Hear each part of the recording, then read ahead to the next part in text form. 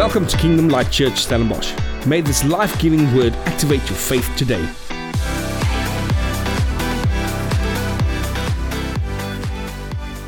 What an honor always to be here in Stellenbosch. You guys are amazing. What an amazing church. What amazing people. Amazing pastor and his wife. Pastors. It's not just the pastor and his wife. You know, that sounds like the vrou in haar handsak. That's not what it is. A family ministers. Every part of what this church is this family, the kids included. I grew up in ministry, and I think I've shared this before, like 4 generations of preachers. My great-grandfather was a preacher, my grandfather was a preacher, my dad was a preacher, I'm a preacher. I tried not to follow into those footsteps. I tried to run away, because as a pastoorse kind, is mos baie soet. Want hulle meng met die gemeente se kinders. But you try to get away from that, but because you've been growing up in church, and you see all the things, and you learn all the stuff, but everything is church. So when you are on holiday, like she just mentioned, you don't want to go to church. Not because you don't love God, but sometimes it's always giving, and sometimes you just want to kind of settle in, but God has a way of pulling things through. And bring in. So sitting here this morning, again, just looking at what God's doing here is phenomenal. The people that have come in, people that have left, people that are here. It's a growing church. It's a movement of God. It's an organism. I've got to give the right word there. Seeing that many years ago, I, by accident, said the wrong word. I didn't say God can even save your organisms. I used another word. Let your mind run for you. No, I said your orgasms. And the people, and at that moment, I wasn't as free as I am right now. I tried to save that word, speak life into that organism. And I said, speak life into that. And the people in the audience started, and I'm like, oh my word. And then I'm going to start blushing now. And then I blushed, and I couldn't save that spiritual moment. It was gone. So I've got to be careful in what you say. Okay. But we're a free church, right? And God can even save that as well. Amen. Okay, so what I want to talk about this morning is not that, but the Word of God. In 20 years of ministry and growing up in church, I've seen a lot. You've seen the good and the bad. You've seen how the church evolved. You've been through every in Afrikaans jy by elke seminar tot jy seminar was. Verstaan jy? Jy's nou klaar met daai dinge. So jy leer, jy sien, jy ervaar, jy sien die goed, die sleg, but you see all the different. And then the church runs in this direction, and then the church goes in this direction. And I grew up in die PPK, die permanente probleemkinders. And I had friends in the AGS, almal gesteelde skape. And then our church was predominantly in G. So I've kind of saw every bit waar op berge en dale dra Moses nog sandale. So that's what you kind of gone through everything. You've seen all the different stuff of all the churches, and everybody tries. Then we follow the G12 model, and then we're so much, and like you've got to be this. And in the PPKs, it was all about the hats and the clothes and the external of holiness. So how I looked determined how holy I am. So I was really holy if you had a nice tie and a nice jacket, and you couldn't come to church like this. And so stuff like that was external. Women had to wear hats, and they had to no makeup, and it was like extreme. And then it swung to the other side, and then it got into so liberal that, man, even the devil can get saved. And there's people who believe that. They've gone so far liberal, they've gone so far away that they follow movements as much as people follow statuses in social media now. And I think I want to get back to the greatest masterpiece of it all is the Word. John says grace and truth came by Jesus Christ. And I think sometimes in where we are in the world is we've gotten to this thing that we're so fixated on the word grace. And the word grace is powerful, but it's a person. It's not a teaching. Yeah, it's very quiet now. Don't worry, we'll get through it. I believe in grace, don't get me wrong, and I'm going to put some stuff in perspective. But the problem is what we've done is we've taken the Bible as suggestion, and so we visit it every now and again. And then out of the suggestion, we apply what we feel like works for us. So we pop in, we go like, okay, that works for me. I'll go with that. But there's a beginning and an end. There's an Old and a New Testament. There is a flow of what God miraculously and beautifully put together. It is a masterpiece that I am falling in love with more and more and more. Or even after 20 years of ministry and 40 years growing up in church, I realized, wow, I'm starting to see how it all fits together. I'm starting to see that it's me getting into the Scripture, knowing the Scriptures, following what God's Word is, what He's built together, how He's done that. And here's the most powerful thing. When Jesus is confronted by the devil in Matthew chapter 4, He shows us how we should fight the devil. Now, we know the Scripture says, resist the devil and flee. Okay, we know other stuff. But how does Jesus respond to the devil when he's confronted as a man fully with Christ? He does not rely on his experience. He does not rely on his prophetic word. He does not rely on his culture. He does not rely on his strength. What does he do? He quotes Scripture. Yes! That's one thing, like we're as church, we're so disconnected sometimes with what Scripture is. We want to come with the good things that he didn't even go on his feeling. Jesus directly went, this is truth, done. I'm not moving from that. That's how he fought the devil. That's how he defeated the devil. That's how that temptation was dealt with. How did he deal with it? Truth. Grace and truth came by Jesus Christ. So the truth, John 8, sets free. You shall know the truth, and the truth shall set you free. What brings freedom in my life? Truth. Not prophetic word is phenomenal. I love the prophetic. I flow in the prophetic, and maybe we'll give some word today. I felt strong in my heart for that. But prophetic word doesn't set me free. Truth sets me free. When the prophetic word moves on the truth that God has already established in my life, it brings freedom. I find some people follow more prophetic word than what they follow truth. Now, Scripture in so many parts talks about maturity. Let us mature. Hebrews chapter 6 says, let us move away from the elementary teachings and let us move on to maturity. Wow. What is he saying? He says that there are teachings that are elementary, that are stuff that is basic to me, that I've got to get and understand so that I can mature. But I think sometimes we're getting to a place like we want to stay in a place of comfortability and goodness and just the elementary stuff, and we never get to a place where we're getting challenged to grow. Because as adults, we don't like to be fools. We don't like our comfortability. You know, when you're moving into a house, I see now my whole life got changed upside down being married, okay? And again, while we were on honeymoon, Esther went and got her whole family to decorate the house so that it would be more like a home and not like a bachelor's pad. Okay, so all of that is totally changed. So when I walked into the house, I'm like, what happened here? There's curtains. En net sommer die laken oor die want sommer daar opgehak is met pegs nie. Like bachelor. Okay, I don't have time or waste my money on curtains. So like only the room has curtains, the rest of the house is freedom.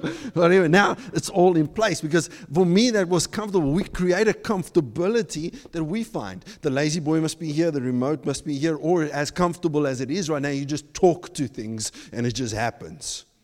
Right? We like comfortability and we easily get ourselves into a place of comfortability. And when we get challenged on that, we find like, I don't know if that's for me.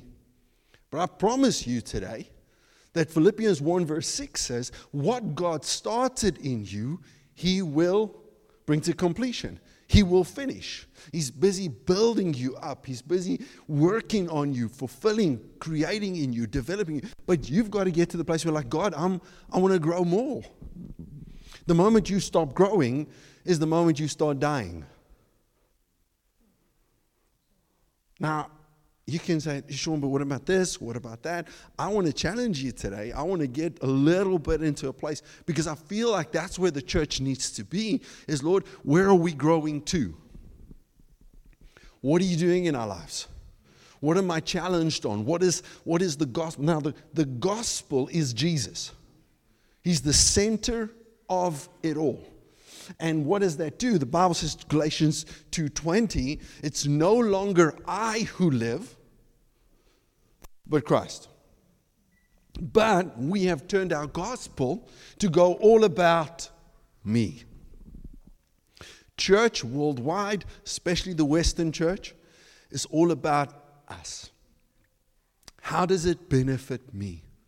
Now let's go back to Eve in the beginning. Eve saw the good in the tree. Listen, it looked what? Good. She did not follow the word, she followed what looked good. How does it apply to me? This looks so good. Did God create that tree? 100%. The tree of the knowledge of good and evil. She looked at the good, it was appealing to her, and looking at the good, she went after what the good is and said, like, listen, I'll adapt what God told us to fit what is good for me. That in itself, from the very day of mankind, is still where man is, unchecked with man as in himself. What is good for me? If it's not good for me, I don't like it. We love a church. I've seen it in the last couple of months. Oh man, we love it if the pastor is preaching what we like. I've actually seen it my entire life. We love it when it is nice and we get to a church and then I get so scared when somebody says to me, Pastor, we love you. And I'm like, don't say that now. Wait. Wait, because I'm going to challenge you somewhere. Somewhere, 2 Timothy 3:16 is going to have an effect in your life, where it will challenge you to say that the Scripture of God is all breathed by God, and it's there for encouragement, and we love that side, but it's there for correction and reproof. So Scripture will correct me. Scripture will come and challenge me. It will uplift me, but we will have moments where we'll have beautiful insight with God, as Peter did. Jesus says, who do people say I am? Peter says, you're the Christ.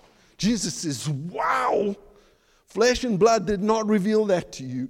You are hearing straight from God. He goes, whoa, man, I'm hearing from God. Yesterday, my opportunity to sit next to Jesus is established. I am now chief counsel. Jesus says to him, on you I will build my church. Did you hear, dudes? Did you hear? Let me just play you that prophetic word. Did you hear? I'm chief counsel of this ministry. Whatever happens here, I'm now in that position. Jesus says, I'm going to the cross. He says, we don't like that decision.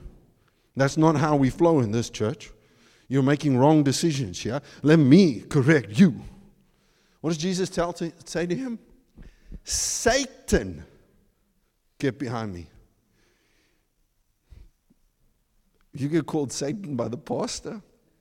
You stay in that church, or you go and open your own YouTube channel and post all your statuses on WhatsApp.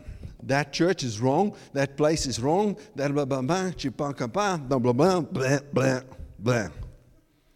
Or do I go like, hey, maybe I missed this. Maybe God wants to sort some things out in my life. Maybe I need to come alongside and get challenged a bit so that what can happen? I can grow. I can grow in what that is. I can push into that. That's why you're married to as well. So that your wife can tell you, hey, you're missing something here, dude. You're running in the wrong. Why? Because she's the helper.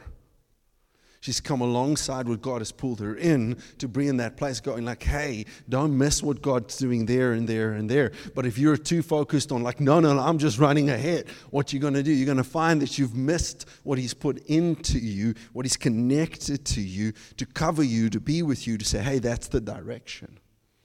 Getting challenged on what that is. I say, Shawn, you better read something. So to make this legal, let's go to Hebrews. Let's go to Hebrews. I love Hebrews, man. What a book. What a beautiful book. I don't know if I'm going to get to everything, but I won't keep you here 3 hours, so don't worry. But I want to impart something this morning that I believe is busy happening. Hebrews 6. Let me just say this. The Old Testament and the New Testament run hand in hand. You cannot now, because we are people of New Covenant and New Testament. Okay, so here's when someone was asking me the other day at Bible school, if we're a New Covenant, why do we say New Testament? Well, we're a New Covenant based on the covenant God made with Jesus. Because of that, we follow in a New Testament. So the testament, a testament that pays out or gives, has got nothing to do with you, right? It's the testator had set it up, died, and said, that's yours, now have it. You need to go and just take it, right? So it's mine, legal, it's there. Because of God and Jesus and the covenant that they made with themselves, for your benefit, you can receive from God. Amen? So, or you can have victory in life. You can live in the fullness. You can live in the breakthrough. But here's the problem that a lot of us do, is that it's not you, it's everybody in Brakpan and Springs and Witbank. I can say all of that because I lived in those places. Anyway, Boksburg, born from Boksburg, Benoni Hospital. I would say that only me and Charlize saw the good stuff that came out of there, but I don't know about her right now, so we can say I'm only the good thing that came out of Benoni. Anyway, coming back to the Bible. So, Old and New Testament, we come and we pick things, and we go like, oh, and we use the word grace. Or we use the word justice, or we take certain stuff, but the Bible is a unit. The Old Testament was the shadow of the things to come. When Jesus, who is the light, was raised up in the cross, we could see there's a casting of a shadow as the light shines into the Old Testament. So when we go into the Old Testament and we see where things are there, we can take that through and push it into the New Testament and says, oh, okay, here are some of the stuff in the New Testament that lines up with the Old Testament. So the Bible says where there are two witnesses, there's truth, right? To agree on something, there's an acknowledgement, there's unity. So the Bible finds unity. And I love doing that. I love going back and seeing, oh, David, every 6 paces, he's bringing the ark back. Old Testament, ark is God's presence. So what happens is he takes it the first time, and what does he do with it? The first time he wants the ark back, but he does it his way. He doesn't hear from God. So many of us do that, right? God says, listen, I've got a plan. I want my presence in your life. So, okay, what can I do? How can I fix this thing? How can I put it together? So I put my plan together, and then with my plan, I go to God and say, God, please, okay, this plan. Like the city council, like klaar die huisplan opgeklaar, klaar die mure gebou, klaar alles. Julle moet net sê dis all right. Right?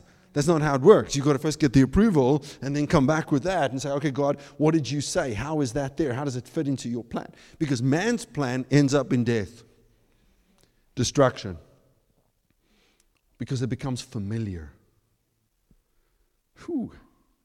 So what does he do? He puts it on a wagon. Why would God put that's not God's plan. So he puts it on his idea. And so when it goes and it tips, man thinks it can handle, I can sort God out. I can help God with this thing. Puts his hand out, what happens? He dies. And you think that's pretty rough. It's as much as Cain and Abel, right? The Cain and Abel story sounds very rough, but God is always connected to truth. And so if he veers from truth, he's not God. We've got to say, faith, God is only pleased by what? Faith, Hebrews. It's only faith that pleases God. So that means that God is not moved by emotion. God doesn't go, yes, I'm so sorry, Abel. You worked so hard, dude. All day, out in the field. 'n Groenteboer werk hard, jong. Skaapboer werk glad nie so hard nie. Hy check die skaap, hallo skaapies. Check hulle net, laat hulle loop, hulle gaan. Hy doen nie die geboorte nie. The birth happens, take that lamb, brings that perfect lamb. He has nothing to do with that. Die groenteboer gaan plant dit, water dit, kyk dit, maak seker kom die gat nie goeders in nie. Check, it works hard. So Abel put all of the Cain took all of that and worked all of the land. So when he came and Cain brought his thing to God, Abel had done very little. But God had to establish truth from day one. God cannot move from truth. And what is God's truth? It's not by your works. If God accepted Cain's offering, then man has something in himself to boast about. That what I brought to God is from me. And if God accepts that, then what I do can influence him. Do you know how powerful that is? So when Cain comes and he brings that to God, says to him, hey, I cannot accept that. But God doesn't say, I cannot accept you. I cannot accept what you brought. And what does he do? He becomes offended. Does God stop speaking to Cain? Not one bit. God goes to Cain and says to him, hey, offense is at the door waiting to devour you. Do not allow that into your life. What's God doing? Creating maturity. Even from the start, God is wanting man to follow his pattern.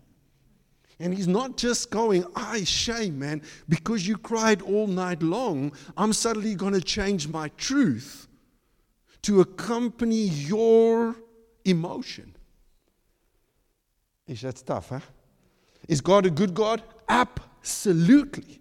Is he full of grace and truth? Yes. Is he full of mercy? Has that brought me? Does that create a space where he will, through his mercy and grace, take me? Absolutely. But for me to walk in victory, there is truth.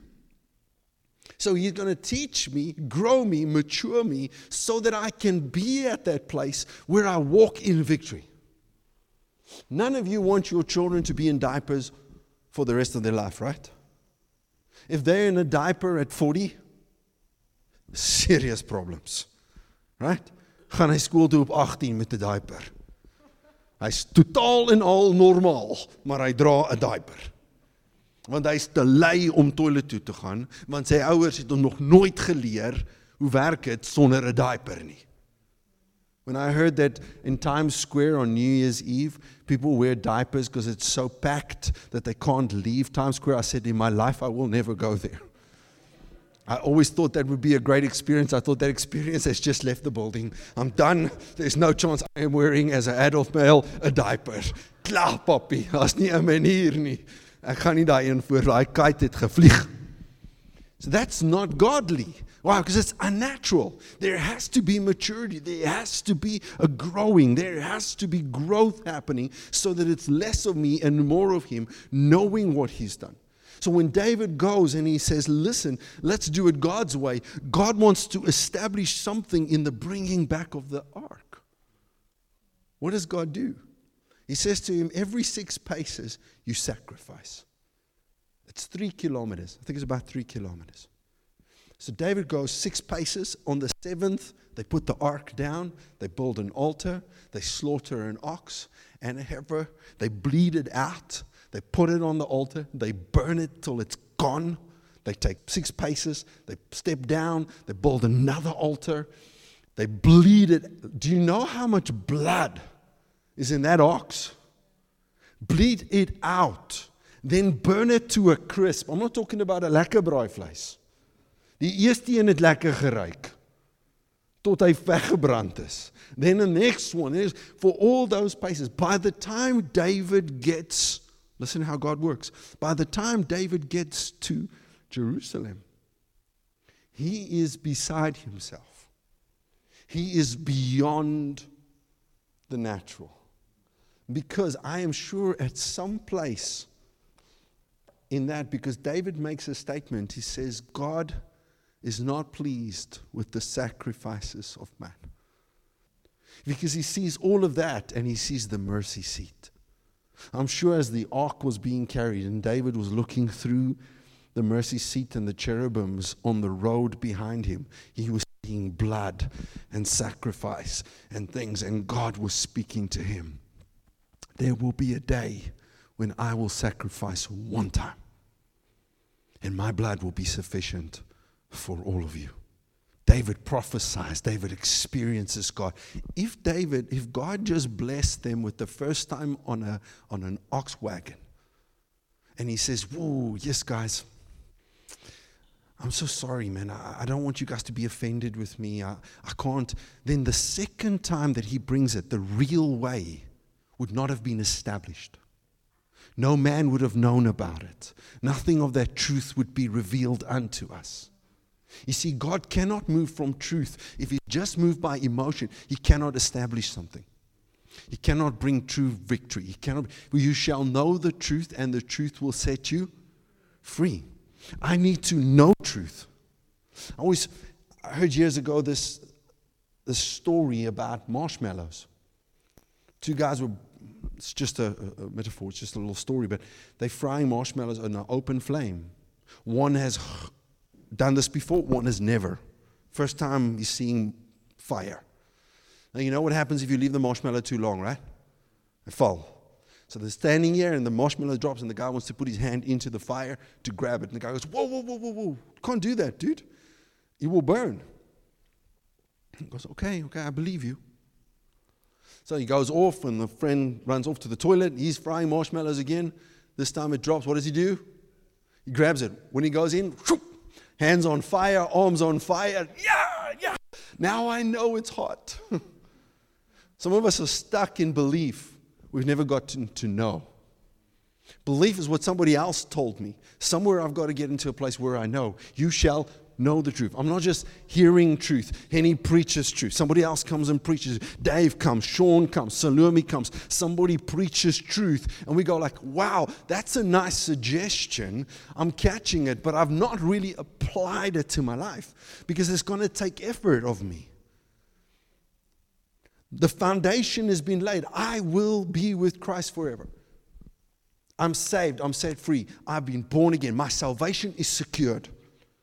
But to live in the kingdom and His fullness, in what He has for me, is by me, by faith, receiving what He has given. It's no longer I that live, but Christ. So Ephesians chapter, we're going to get to Hebrews now. I'm going to get to it. Luckily I'm quoting a lot of scripture. You're getting it, right? But Ephesians 4 says, all these gifts have been given to do what? To equip you for ministry until we all come to maturity. So the gifts are there to do what in your life? To bring an equipping in your life so that you can mature. We cannot have a church that is just visiting on a Sunday. We pop in for a quick read, we listen maybe once or twice in the week, we read the Word, and then we back Sunday. But the Word is not changing our life. It's not conforming our world till the world sees Christ in me. That's not just by coincidence that somebody hears, I heard you talk about church. Do you go to church? Yeah, I go to church. Oh, I didn't even know you were a Christian. And that's not by what and I'm not putting condemnation. Listen to the way I put that. You know, by Acts 11, when the Christians are being persecuted and running away from Jesus and running away from persecution, but wherever they go, what do they do? They preach Jesus. So when they get to Antioch, the world sees them and says, you are Christians. The world created our name. The world looked at them and said, you must have been with Christ. Something about you is different. That even in the midst of persecution, what are you doing? Preaching life. In the midst of things going on, what are you doing? Preaching life. Now, listen, what is the difference? Or is it the truth that sets us free? I listened to Bill Johnson's sermon after his wife passed away. The next Sunday. His wife just died, And the next Sunday, he gets up and preaches one of the most incredible sermons I have ever heard in my life. What does he do? In the midst of devastation, he stands on truth. He's not moved by, like, I prayed for her all this time. We all prayed for her, yet she still died. Do I now stop believing in healing? No, I believe even more. Ooh, that's tough, right? But where do I grow the most? Where do I bring a sacrifice of praise? When it's sacrificial. When it costs me something. I think sometimes things don't cost. God challenged me on giving many years ago. He said, if it doesn't cost you, it's not giving. If I don't feel it, it's a tip.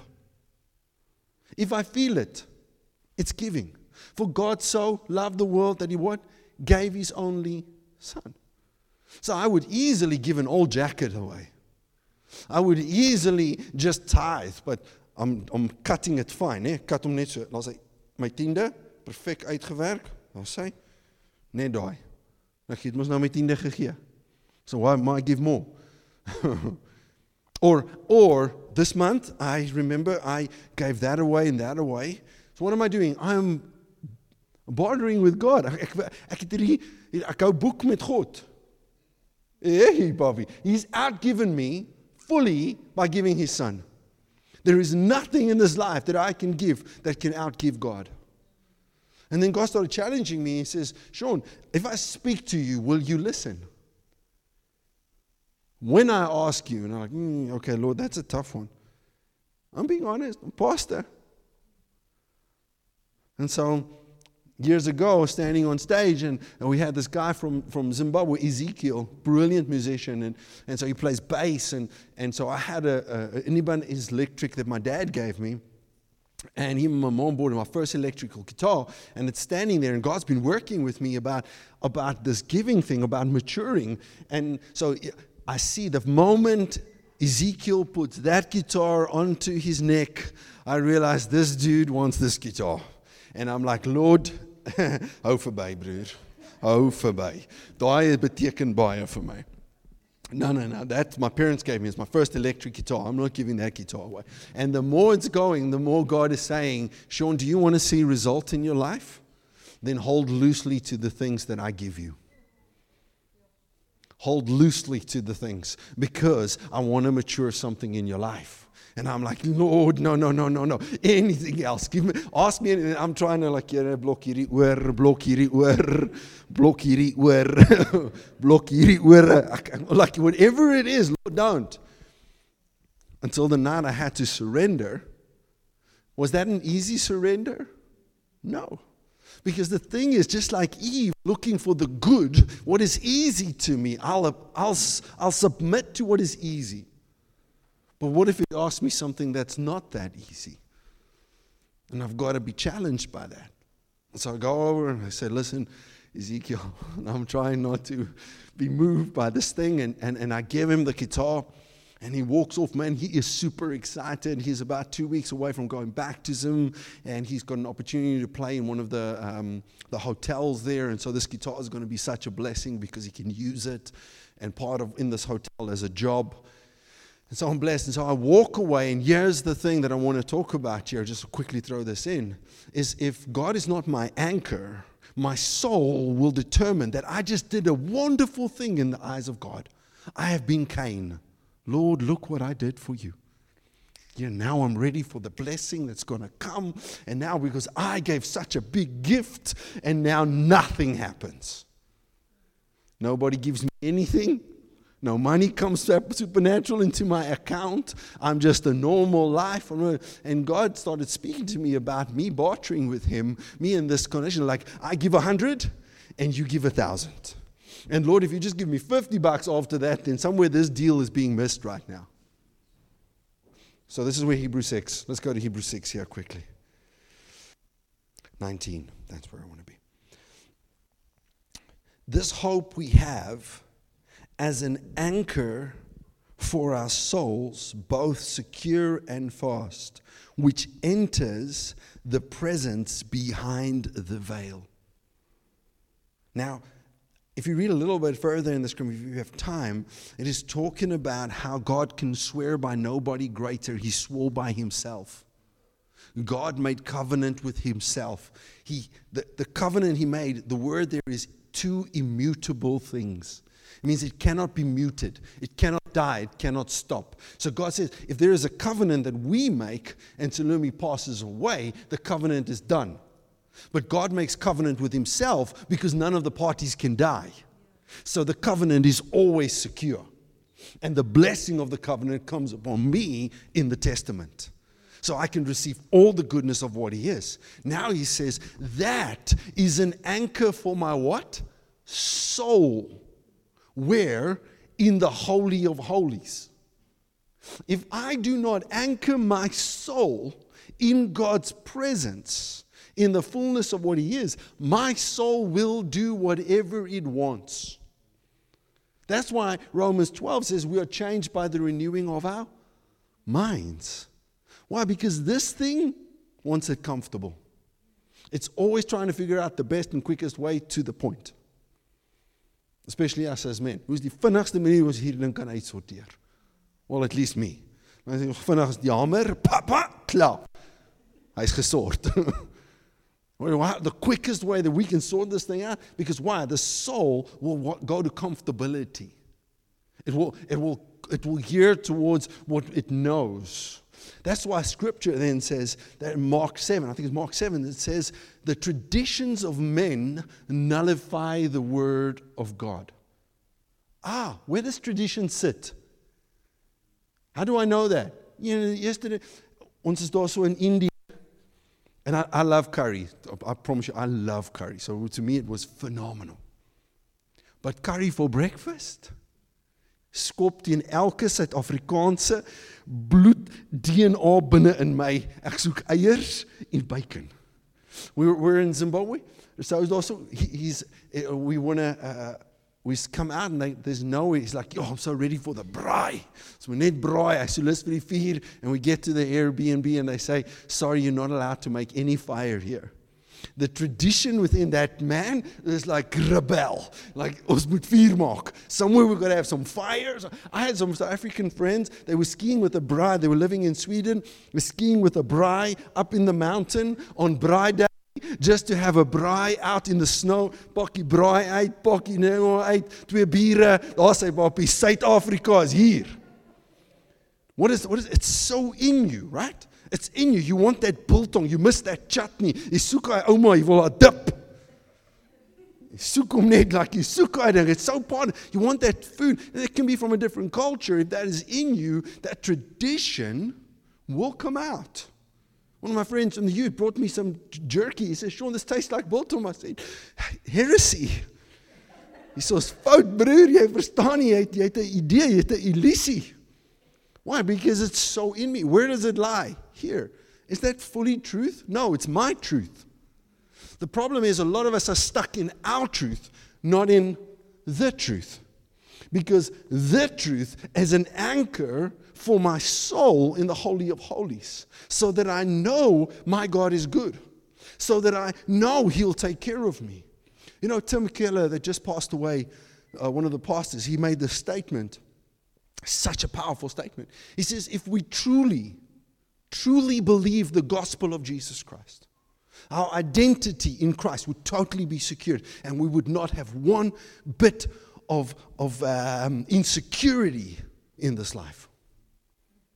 If we truly had our identity and we truly believed what the cross did, we would not be moved by anything that happens in the world. Because I know He's good. I know that I might not see this, but I walk by faith and not by sight. That God is doing something, though I might not be seeing it, He's doing something. And I'm holding to that. I'm not moved by it. In the world we're in right now, depression at its height. Why? Because there's no anchor for the soul. The anchor for the soul, I believe, is the Word of God, filled by the Spirit. The more I start seeing that a lot of Christians, and I think I've mentioned just before, that the statistics of Christians reading the Bible more than twice or three times, like properly reading it, 16% of Christians in the world read the Bible more than twice a week. 16%. I'm talking about the Western world. Now, I know it's nobody in this church. You guys study the Bible 5-6 hours a day, man. You are on fire for Jesus. But I realized even in my own life, I was reading the Bible to prepare sermons. I was not reading it for myself. So I went to the scripture to get something to give.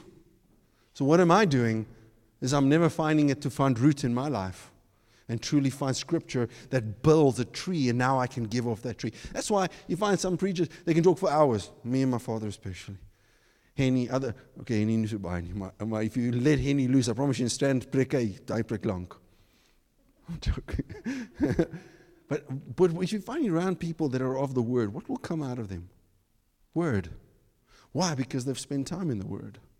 They've allowed the Word to find depth in their heart. They find there's an anchor for their what? The soul dimension. So I cannot be moved by the things of the world because I found there's Word. There's Scripture that's being into that. It says here, I want to quickly read this to you. Hebrews 4. Let's jump quickly to Hebrews 4. I'm 5 minutes and I'm done. Is that okay? 5 minutes, keep me to it. If I'm longer than that, gooi me met 'n skoen of iets. Okay. Take my time. Hebrews 4 is about coming into his rest. And so we have these few elements that I just want to quickly throw in here that is testing, because in 1 Peter chapter 1 verse 7, it says that you'll be tested by fire. Now we're people of grace, so we're like, Lord, testing, there's nie vir my daai nie. But it does say it's going to test what you build on. Oh, so I'm building something. I'm building something in my life. There's a foundation, Christ, and we grow and build in that thing. So as there is, God's going to come and says, hey, you're building the wrong way. I need to shake this. And what's the name talks about, if you want to write this down, you can read it later. In Hebrews 12, it talks about being shaken. He says, I will shake the things that are shakeable so that the things that are unshakable will remain. So there's going to be a shaking so that things in my life that are solid, man, they're going to be the stuff that remains. And God's going to shake the rest of the stuff off. So I want to come to God, Lord, shake. Shake it off.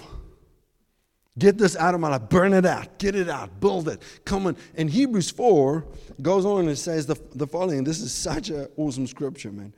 It goes here.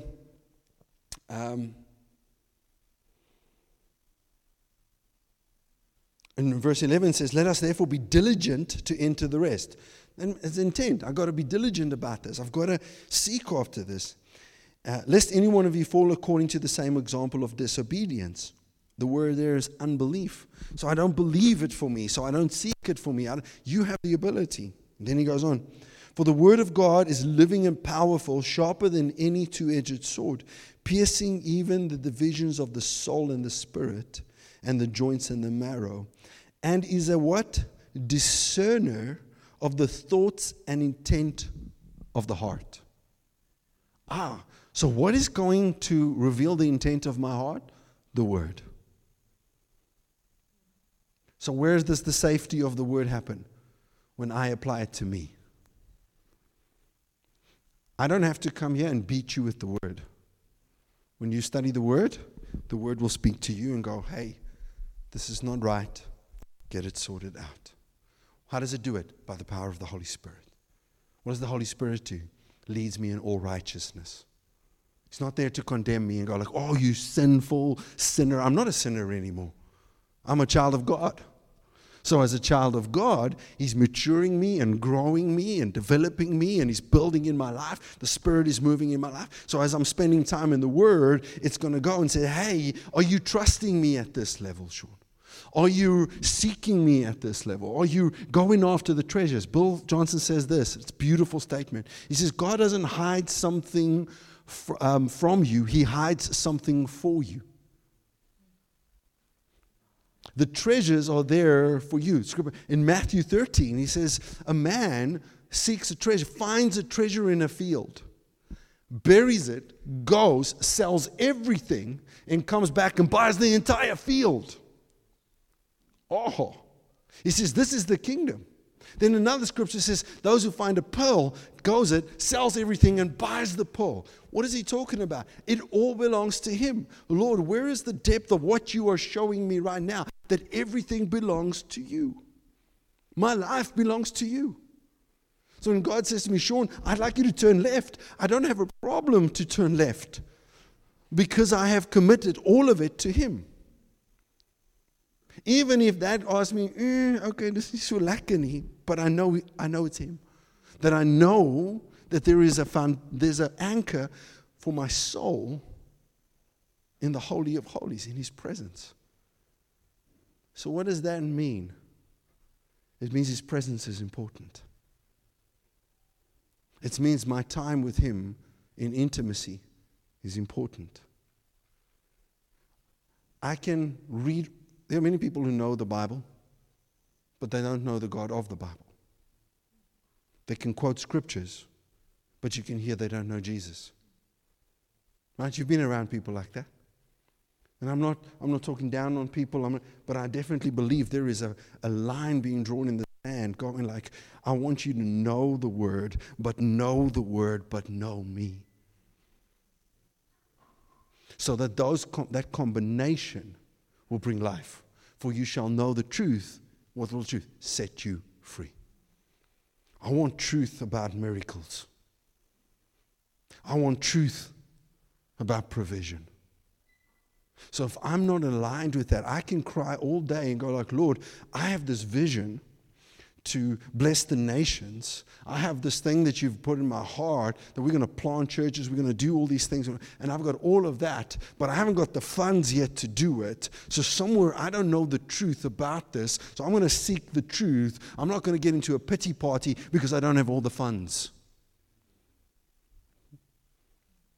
I've been trusting you for this breakthrough in my life. I'm not seeing it yet. I'm not going to lose truth. What am I going to do? I'm going to find truth because the truth's going to set me free. And I'm going to know somewhere I'm insecure about this one thing because I don't trust you enough. I don't see the signs, wonders, and miracles. When we were bending down in India, we get this blind girl at the train station, and I've seen miracles. I've seen somebody's eyes open. I've seen somebody but we bend down, this little girl sitting there. We pray for her. She is so blind. She's the blindest blind.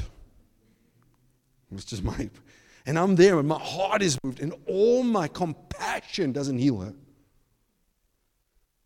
I want you to get this. All of my compassion. Man, I feel like I want to burst out crying. Lord, please heal this girl so she can know you, so that the miracle can happen, so that something can be, and everything inside me, and nothing happens. Nothing. I walk away feeling like, God, you know what was my first thought? God, teach me more so that will never happen again. And I'm not saying that from a place that how good I am. No, I'm realizing I'm missing some truth. Because what does truth do? Set you free. What does truth bring? Full understanding of my righteousness. Show me, reveal to me, grow me. Because there are people out there that lay hands on the sick. They're nothing better than me in your sight, Lord. And they seeing people get healed. I'm not there yet, so somewhere I'm not having the full truth of understanding. Grow me, mature me, develop me, because I want to see it. I want to see every blind eye open. And I want to. So every time somebody's talking, I'm listening. Oh, what did they do? How did they do it? How many people did they pray for? Not because it's a formula, but because I want to have truth in my life. I walked in Portugal one day and I was so busy. We were there on a trip, and I'm walking down the street, and there's this street in Portugal that is with the top restaurants and shops and everything, up to this circle called Marquês de Pombal. If you've ever been in Portugal, you'll know what I'm talking about, in Lisbon. And so I'm walking down this road, and there's people sitting in these restaurants, and it is, man, I just looked at the menu like that, and I'm like, yeah, dis is kruklik baie geld daai vir daai stuk vleis. In Suid-Afrika betaal jy baie cheaper. So I'm looking at this, and I'm looking at the people paying for it, and the people sitting there, and as I'm walking, I'm not going in envy. I'm going, Lord, they understand something. Listen to what my prayer is. That I might not have understood yet.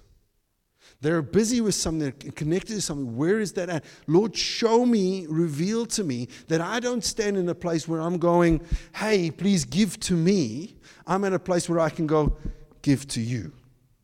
Teach me, reveal to me. Because a lot of times, as Christians, we're waiting for somebody instead of being the somebody. I want to help you here with this. I grew up very poor. Where most of the time was by the miracle of God because of a church that didn't pay my father. I think my father was earning 2,000 rand a month when I was at school. We had to pay for the house and the car. It was horrible. Religion will kill. And to see my parents struggling and not having enough in ministry. And that's why I didn't want to go to ministry. Because dis net die armsaliges wat pastore word. And so going through that and seeing how to struggle upon struggle, and then my parents lost their home and they lost everything. And so what happens is when you're around a certain thing, and alles verloor as. Like it links as blues music, né? If you play blues backwards, you get everything back, né? When if you just listen to it, jy het alles verloor. Jy het jou vrou verloor, die kat verloor, die hond verloor, die panne, hulle selfs jou kospotte kom vat, man. Dis alles verloor, alles. Dit klink soos 'n Pinksterliedjie. That's how I felt. And then God said, I will teach you something different, because now what happens is we start waiting for someone to bring me my breakthrough instead of God being my breakthrough. Somebody's my blessing instead of me. Because 1 Peter 1 verse 3, I think it's 1 Peter 1 verse 3, it says God has given us everything that pertains to life and godliness. So your ability to get your breakthrough, to step into what you have, for what God has for you, is already in you. It's already there. It's filled with the Spirit, filled with God, all the ability. But it is unleashed through my knowledge of Him. Oh, I felt that in the Spirit. It is unleashed through my knowledge. The more I know Him, the more I have that ability, God's going to give that breakthrough in that place. Until that comes, I'm seeking that truth until it brings breakthrough. And through that process, I've seen God do phenomenal things in my life.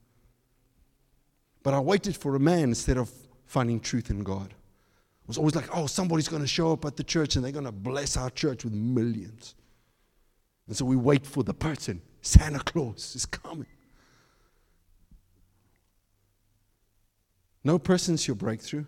No country is your breakthrough. No currency is your breakthrough. No scheme is your breakthrough. No South African new government, whether that whoever's in parliament in our nation, that we think that if Eskom is just better, it's going to change things. We're waiting for something that's going to change who we are, instead of going like, Lord, you're my source, you're my strength, you can be the blessing. Joseph was a blessed man as a slave. The Bible says he was the most successful slave. The most successful slave. Then I know that there's something connected to the blessing of God that's not got to do with what the natural things are of God, of nature and of South Africa. So like, oh, if I can only get that with dollars, or if I can only be there, or if I can only be that. No, right now, in my life, in this place, Lord, show me truth that will set me free, that I can walk in your abundance, that I can walk in your truth, and I will never be the same again. Because I rely on you. There's an anchor for my soul in the Holy of Holies.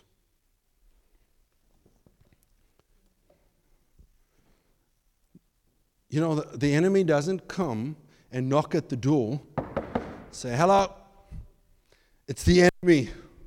I'm here. Hello, it's depression. I'm here. Because if it did that, we would easily be saying, you're not coming in through the door. Lack, poverty, a mindset. What happens is it comes in slightly with a little thought, and we give it space. A little offense, and we give it space. A little worry, and we give it space. A concern, we give it space. Gossip, we give it space. And we do it a little bit by little bit. What it finds more of a place. And what happens, my anchor is not in the Holy of Holies. My anchor starts finding its way in what that is. And before I know it, I am so depressed, I'm thinking of committing suicide. I am so in a place of fear and anxiety and depression and all these things just because I allowed it to have space. I'm caught up in a cycle of destruction because I gave one little thing space in my life. That's why he says, resist. Jesus looked at Peter and said, Satan, get behind me. He didn't treat that word as a little something. When somebody comes and say, you're not good enough, I don't think that's for your life. Don't give that space for one moment in your life going like, no, Satan, get behind me. God has said, I have an anchor for a soul in my life. This church will not. No, that's not it. I don't know if that's the thing. No. Come on, the enemy comes in with a little bit. You're not good enough. It's not going to be there. It's not this little thing. And you build on that, and you allow that to give space in your life. It will build and will cause destruction in your life. I feel that's a prophetic I want to end with. Do not let. Peter is Jesus' best friend. He's in love, saying to him, listen, I don't think that's the way. He loves Jesus. He's given up everything for Jesus. He's just had a beautiful expression of Jesus. He just confirmed that Jesus is the Son of God. The next thing is he's speaking something that could potentially in Jesus' life influence his direction. Remember, Hebrews says he is our great high priest. He was tempted in everything so that he could have sympathy. You can only tempt someone with something if he has the ability to follow the temptation. There's some foods you can't tempt me with because I lost near my knee. But you bring a chocolate. Yes, hello. I like chocolate. You can tempt me with a chocolate because I have the ability in me to receive what is tempted. So if Jesus was tempted in everything, he had the ability to receive what the temptation was. But in everything, he did not sin. So he understands what that is. How did he deal with that? He did not give it 1 second. As children of God, don't give it 1 second. I feel that prophetically in this place right now. The enemy will come with little things that we allow and we give space and we allow that to step into our life. Don't give it 1 second. I'm not giving that word 1 second in my life. I'm giving that thought 1 second in my life. Oh, a little bit of this. Well, how does he sometimes break stuff in a church? Gossip, offense. Little bit of offense. We had this. Let me leave that. No need to share that now. I just feel that in the spirit this morning. 1 or 2 things. Do not let the enemy come and give you a little bit of offense with somebody on some area. Shake it off. Your partner in marriage. 1 little bit is like a second or a third or the 4th time they're doing something that scratches. And so now you allow that scratch and you start meditating on that scratch and you get a little bit more of that scratch. And before you know it, that thing has created a chasm between you two because you allowed it to have a 1 little bit of offense on something that was said instead of going, Satan, get behind me. I'm not allowing that to be. I'm not allowing that thing to be. I'm just shaking it off. 1 second. Why? Because the enemy steals, kills, and destroys. So what do we have? We have the word. Apply the word. Let's close our eyes for a moment. I didn't plan to speak so long, but I felt there was 1 or 2 spiritual things I wanted to establish here today. God is about to take this church to another level. God is taking this church and is already doing incredible things in people's lives. Incredible. I just felt it this morning as I was sitting in this building. This place is so ready for a new thing. And not just as a building or a physical church, but the church in itself. You guys sitting here. Your life, your calling, your purpose.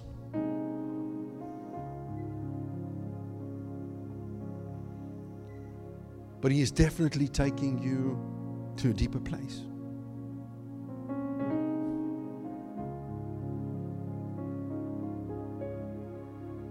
There's some of you this morning here that have got to deal with offense. I felt it in my heart so strong.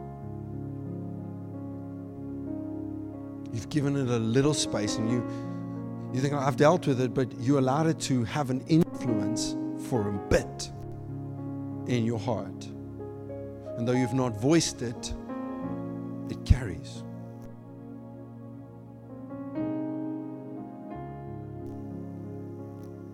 So this morning, you've got to let go of that offense. You've got to say, Satan, get behind me.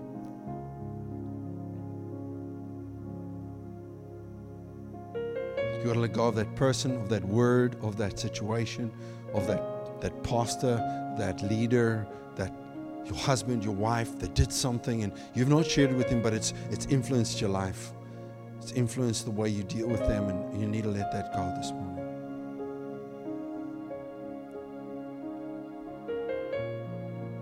A parent situation, you've got to deal with that this morning.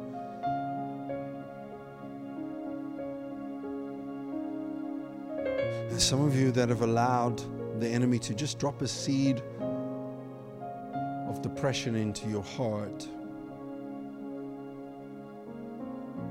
And now months later, you are struggling with energy and life and purpose and direction because it's affected your way to dream.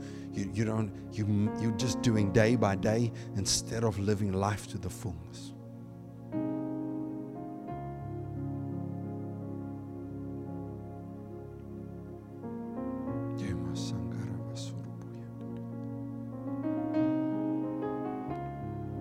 So it's just a little bit there.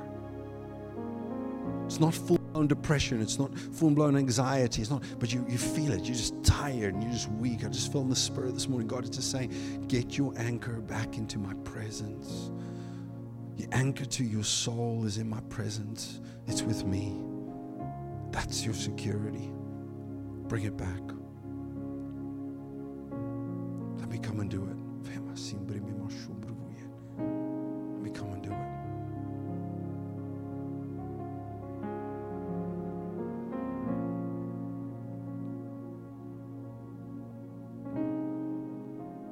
Jesus. And there's some of you in this building, you know you've created a too comfortable zone around you, and you know that somehow every now and again you feel God challenging you on that, but you keep holding back because you don't feel equipped, you don't feel good enough, you don't feel like that. I feel like God is saying this season, it's time for you to step out. It's time for you to move into what I have for you. I'm going to challenge you. I'm going to mold you. I'm going to grow you. I will never leave you. I will never forsake you.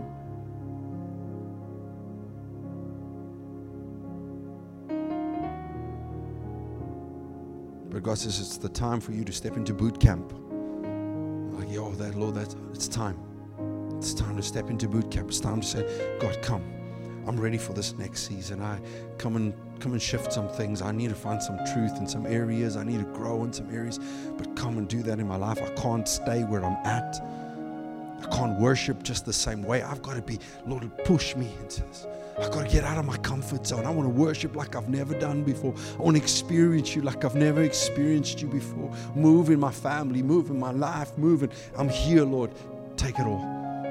Take it all. Just come and move in my life.